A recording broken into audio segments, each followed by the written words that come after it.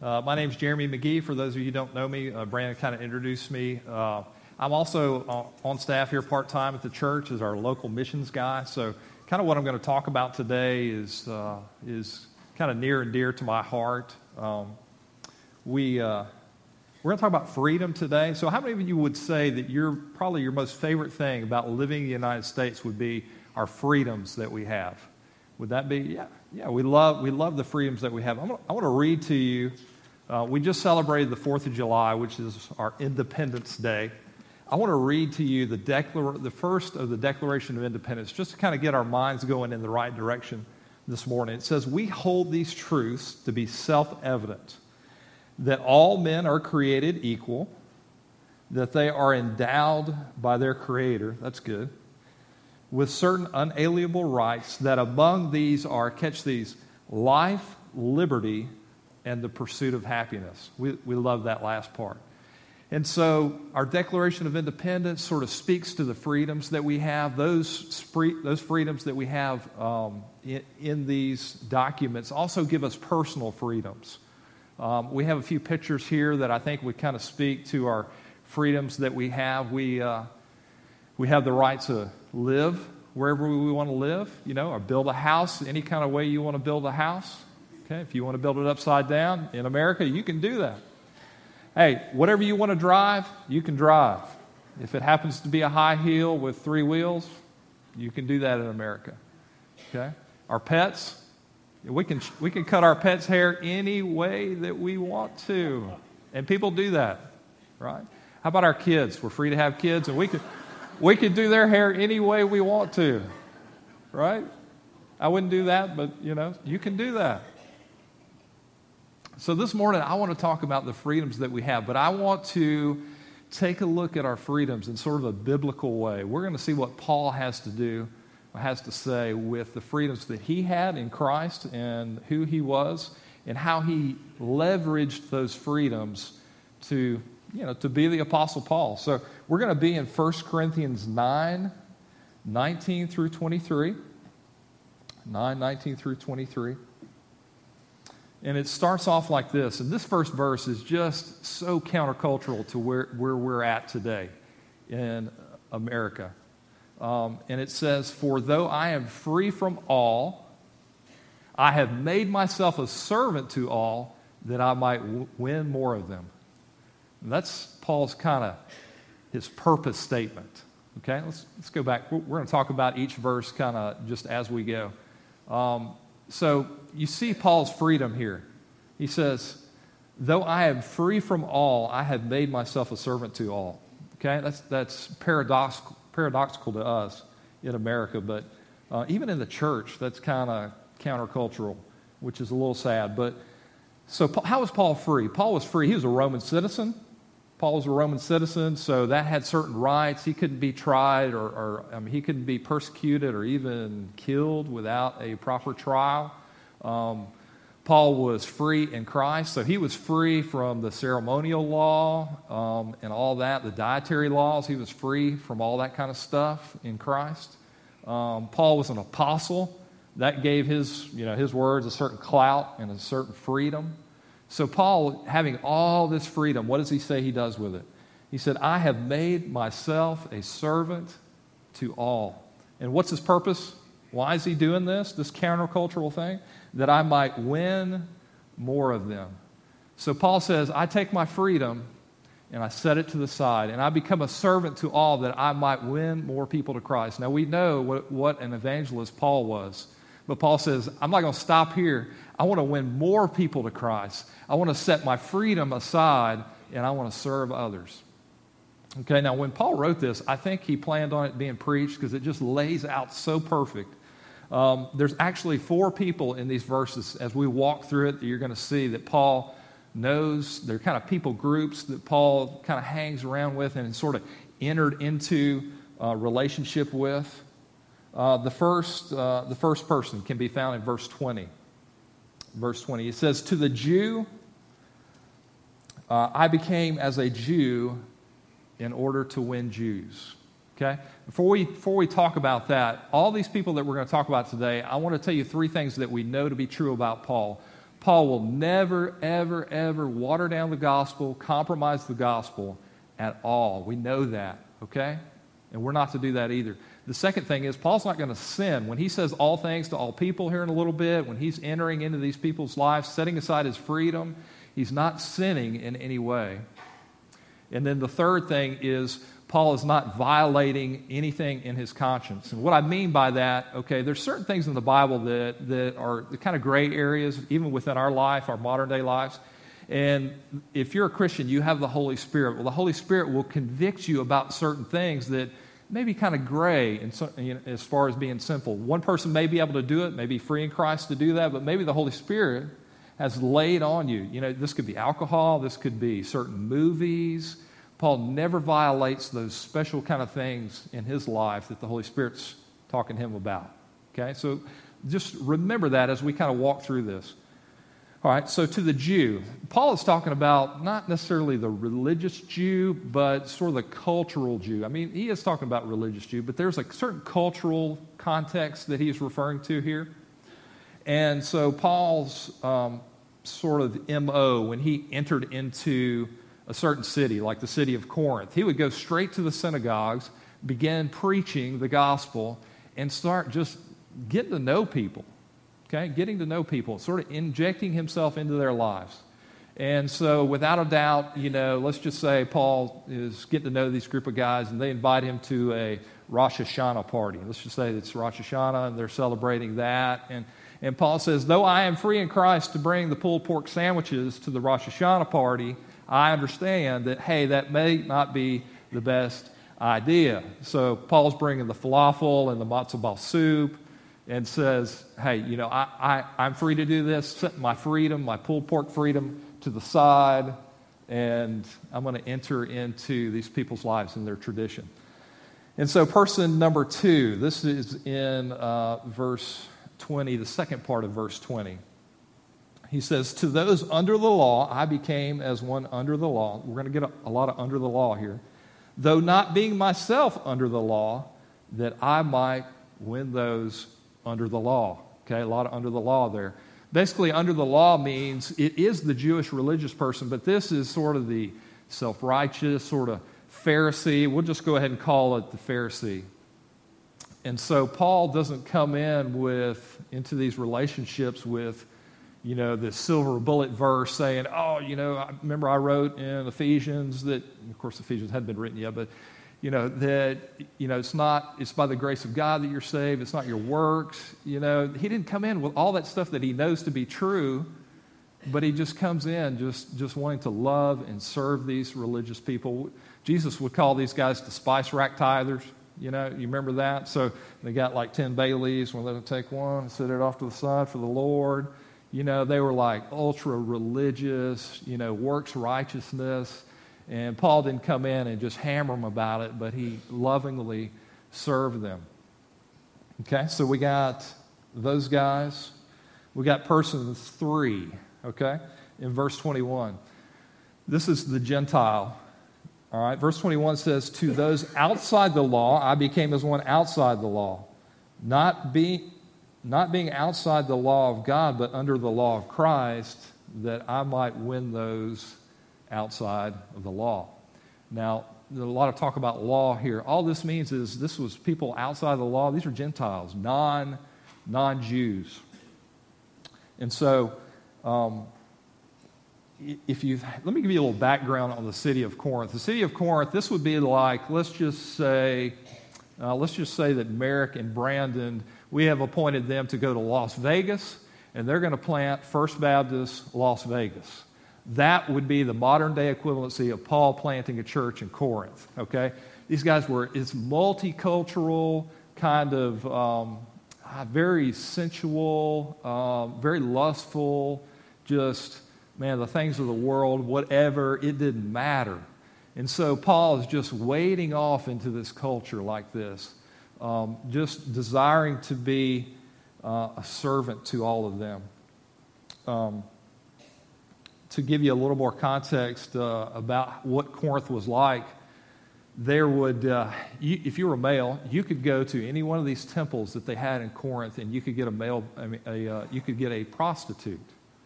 I mean, that wouldn't, what kind of sense does that make? But they thought, hey, that's cool. We get them to come to church. We have prostitutes here. They would have 3 and 4 day parties that just lasted, it seemed like forever in the church or in the temple. So you kind of get an idea of what Paul is up against. These are not like the religious Jews when Paul's just willing to just wade off in it and just love them and serve them. Okay, and then we have here in verse 22, we have the 4th person, and it says, to the weak I became weak, that I might win the weak. I have become, we'll stop right there. To the weak I have become weak. Now there's kind of two sort of opinions that commentators have about the weak. So Paul talks a lot about the weak in Corinthians, but when he's talking about the weak, he's talking about the Christians, people who are already saved, but they're weak. They're just weak Christians.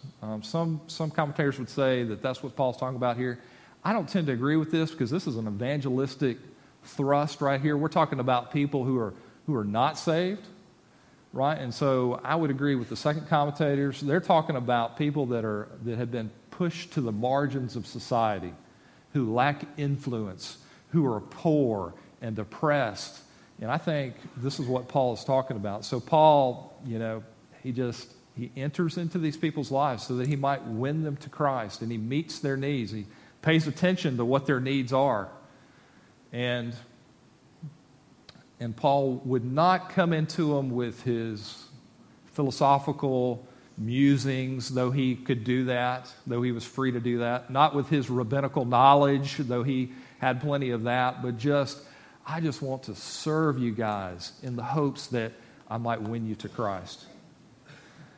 Okay, and then we get the second part of verse 22, which I think if you have a church background, a lot of you will be familiar with. And I love this verse because it just kind of puts a bow on top of, just ties it together, puts a bow on top of everything that Paul is saying here. And he says, I have become all things to all people that by all means I might save some. There's a lot of alls in there.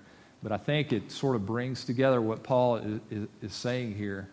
And again, this is so countercultural to who we are. We think, I deserve, and I have certain preferences, even in church, and I kind of have these expectations of how I think. And Paul says, I just want to be all things to all people that by all means I might win some to Christ.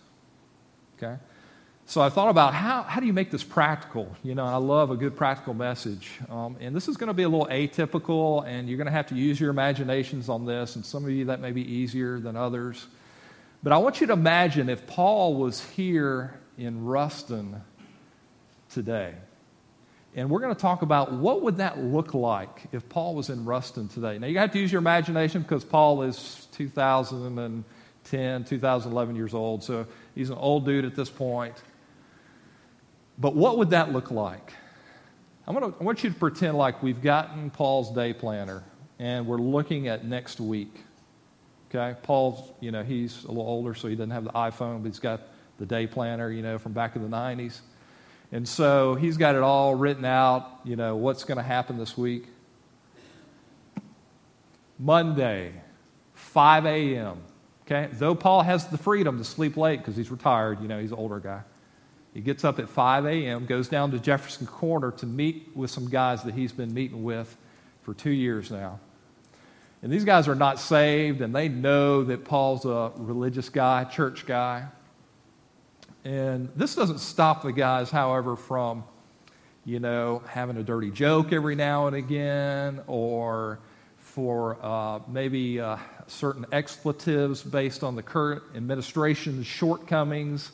If you know what I'm talking about, you know how old men are. They get in there. And so Paul's just there to sort of listen. He's consistent. He's there every week, but he's just wanting to listen. And Paul's faithful about coming, and the guys know that they can count on Paul. One day, Frank comes to Paul and says, "We've got some bad news." Frank is one of the guys from drinking coffee. He said, "Got some bad news. My wife just passed away." And Frank was just devastated. And because Paul had paid his dues, you know who Frank comes to? Comes right to Paul. Because he knew that Paul was a good listener. And Frank says, I don't know. I've been married for 53 years. I don't know how I'm going to be able to go on without my wife, my life partner. And Paul is there to just love and cry with him and to tell him that his hope can be found in Christ if he would just turn his life over. Okay? Paul's a good listener. He sets aside that freedom to sleep in, and he's there. All right, Tuesday, 12 o'clock. Always Tuesday, 12 o'clock. Paul has lunch with his grandson. Now, his grandson's in college. He's a walk-on at Tech, wide receiver. Great athlete. Not a Christian, though. We're going to call this guy is Zach. We're going to call him Zach. All right? And so Paul's just been hanging in there with Zach. As Christians, we should have this sort of spiritual sort of sense about where people are at. And Paul understands that Zach has put his hope in football and not in Jesus Christ. And Paul understands that when either college is over or Zach blows his knee out, that the world is going to come to an end. But Paul has been there. And Paul pays for the meal. And Paul says, wherever you want to go, every Tuesday, I'm there. And Paul is just biding his time until the Lord opens Zach's heart. Okay, Wednesday, 5:30, here at the church. You guys didn't think Paul was a Methodist, did you? All right, so Paul's here. All right, and he loves the music, and he loves the food, and the fellowship, and all that great stuff. But what Paul loves most is Harry. Now, Harry has been a member here for about 42 years. Okay, that's a long time for some of us. Some of us haven't even been on this earth that long. And Harry has some issues. So Harry's not very nice. As a matter of fact, Harry's pretty mean. Harry, let me give you an example of what Harry does. So Harry was running late one Sunday morning, and Harry sits right over here. And Harry gets to his spot, and there's somebody sitting in his spot, and he panics for just a minute. And then he walks up, and there's two visitors, God forbid. It was two visitors, and he didn't know what to say, but he says, that's my spot that you're sitting in. You can sit anywhere else, but that's my spot. And so what do the visitors do? They get up, and they don't even stay for the service, and they leave. And so Paul understands that Harry has a church sort of routine, but Harry does not have a personal relationship with Jesus Christ. And nobody in the church really likes Harry because he's so mean. But Paul is patient and enduring and long-suffering and is hanging in there. And he'll tell Harry, hey, you're acting like an idiot. And Harry actually appreciates that, okay? And Paul is seeing Harry's heart become softened, right? He's hanging in there. Where are we at now? Thursday, 10 p.m. 10 p.m. Hot Wings and UFC. So they're going to Buffalo Wild Wings every Thursday at 10. What we don't know about Paul is he leads a connection group class for the college boys. And Paul says every Thursday, can't plan anything at 10 p.m., even though I'd like to be asleep because I got up, early. Paul loads those boys up, takes them to Buffalo Wild Wings. They sit and watch UFC Fight Night. That's mixed martial arts for those of you who do not know. And they eat wings. And sometimes this isn't over till 11 o'clock. But Paul knows because these guys are unchurched. They don't come to church for anything but any other reason that Paul spends time with them on Thursdays. Right? That gets them to come to church. These guys are unchurched. We'll hear more about that in just a minute. All right. Friday, 6 p.m., FBC Meal Ministry. How many of you know we have a meal ministry here? And generally it's to people who have just had a newborn. And so Paul gets emails and signs up and says, hey, even though I'm single, not a very good cook, I am going to stop by KFC and bring chicken and baked beans and potato salad to this family because I want them to feel loved. That is so simple for Paul to do, and he does it because he wants to be a servant. He knows that's going to keep some people in church just simply because somebody at church brought them a meal. Okay? Saturday, 3 o'clock, 3 p.m. This will be near and dear to some of you. So Paul has grandkids, right? They would be actually great grandkids. But anyway, we'll just call them grandkids. So Paul has grandkids. He has 5, I think, that are 7 and under. So every Saturday at this time, Paul goes by and picks his grandkids up, gives the parents a little bit of rest. We appreciate you, by the way, when you do that. And takes them for ice cream. Okay? Paul is legacy-minded. None of these grandkids have accepted Christ yet. Paul is a legacy changer, though. He understands that he can have an influence on these kids. And so what he does is he points the goodness of how good ice cream is and how much God must love us that he gave us ice cream. Amen? I think Chris, if he was here, he would agree with that. And so he's pointing everything that's good in these kids' life that they love back to God. How much does God love us and then he scoops them up and brings them back. But he's making a difference. Okay? Sunday, that's game day for us. Sunday, 11 a.m. Paul's in the baptistry, about to baptize 3 college kids because Thursday, after Buffalo Wild Wings, they had some questions for him. 3 of the boys had some questions for him. We see what you're doing for us. Nobody's ever done that for us before. What's the catch? And Paul's able to share the gospel. They get saved. And Paul has the privilege of baptizing them. That's what it's all about. Being a servant, looking at your freedoms, setting them aside, your preferences, and saying, I love you. I want to enter into life with you. How can I help? Let's look at verse 23, and we'll tie this all together. Verse 23 says, I do it all for the sake of the gospel, that I might share with them in its blessings. Okay, let's talk about the gospel. What are the blessings of the gospel? The blessings of the gospel, eternal life with Jesus Christ. Okay, the gift of the Holy Spirit to give us power over sin and death. All those wonderful things that come with the gospel. Paul says, I know people who need that in their lives, and I'm going to do whatever it takes.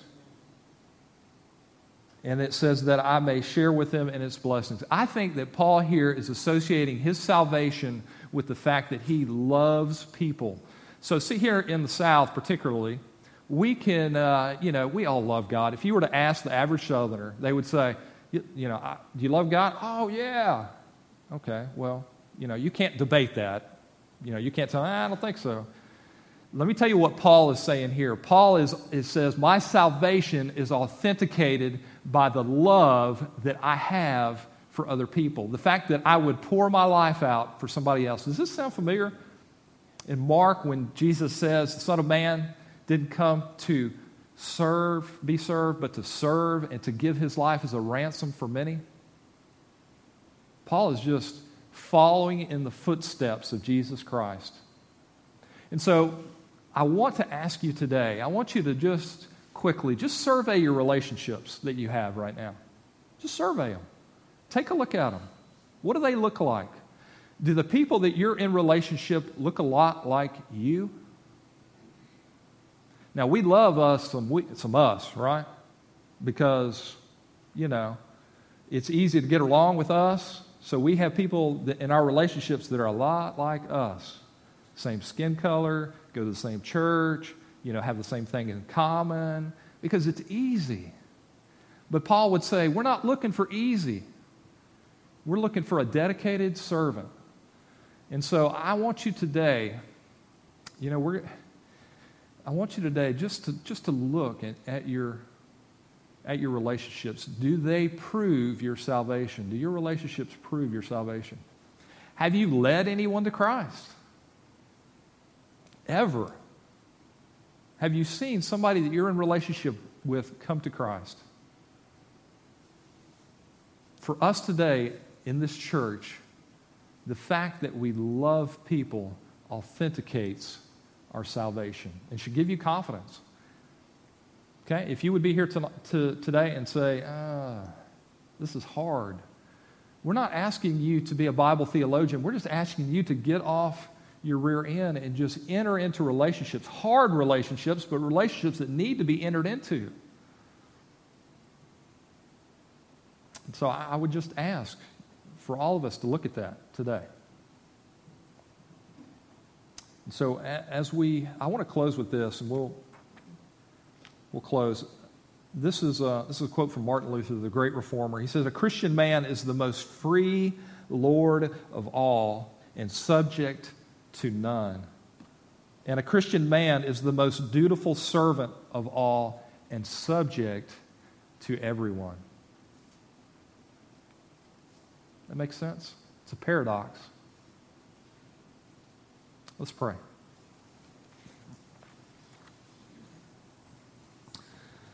If you're here today and you're looking at your relationships and they're just not proving your love for God, like Paul says.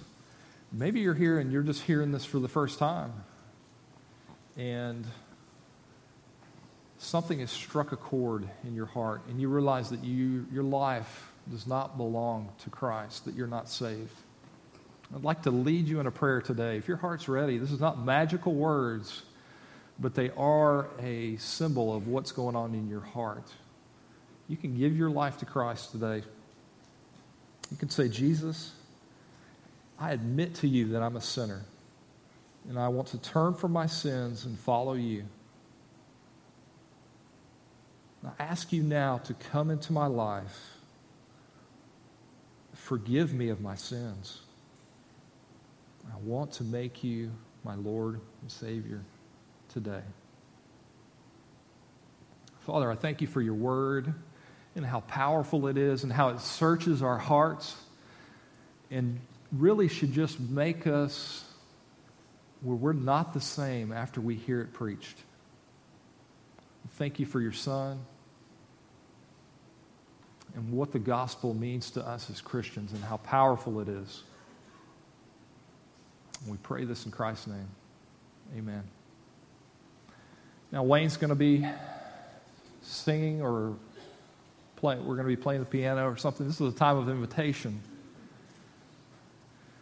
So I would ask today if God is dealing in your heart, the Holy Spirit is kind of working on you, whether it's salvation or whether it's just the lukewarm sort of relationships that you have, that everybody kind of looks like you. I pray that you'd look at that. If you need to come down and pray about that, if you want to talk to a minister, if today you want to come and join our church, we would love that.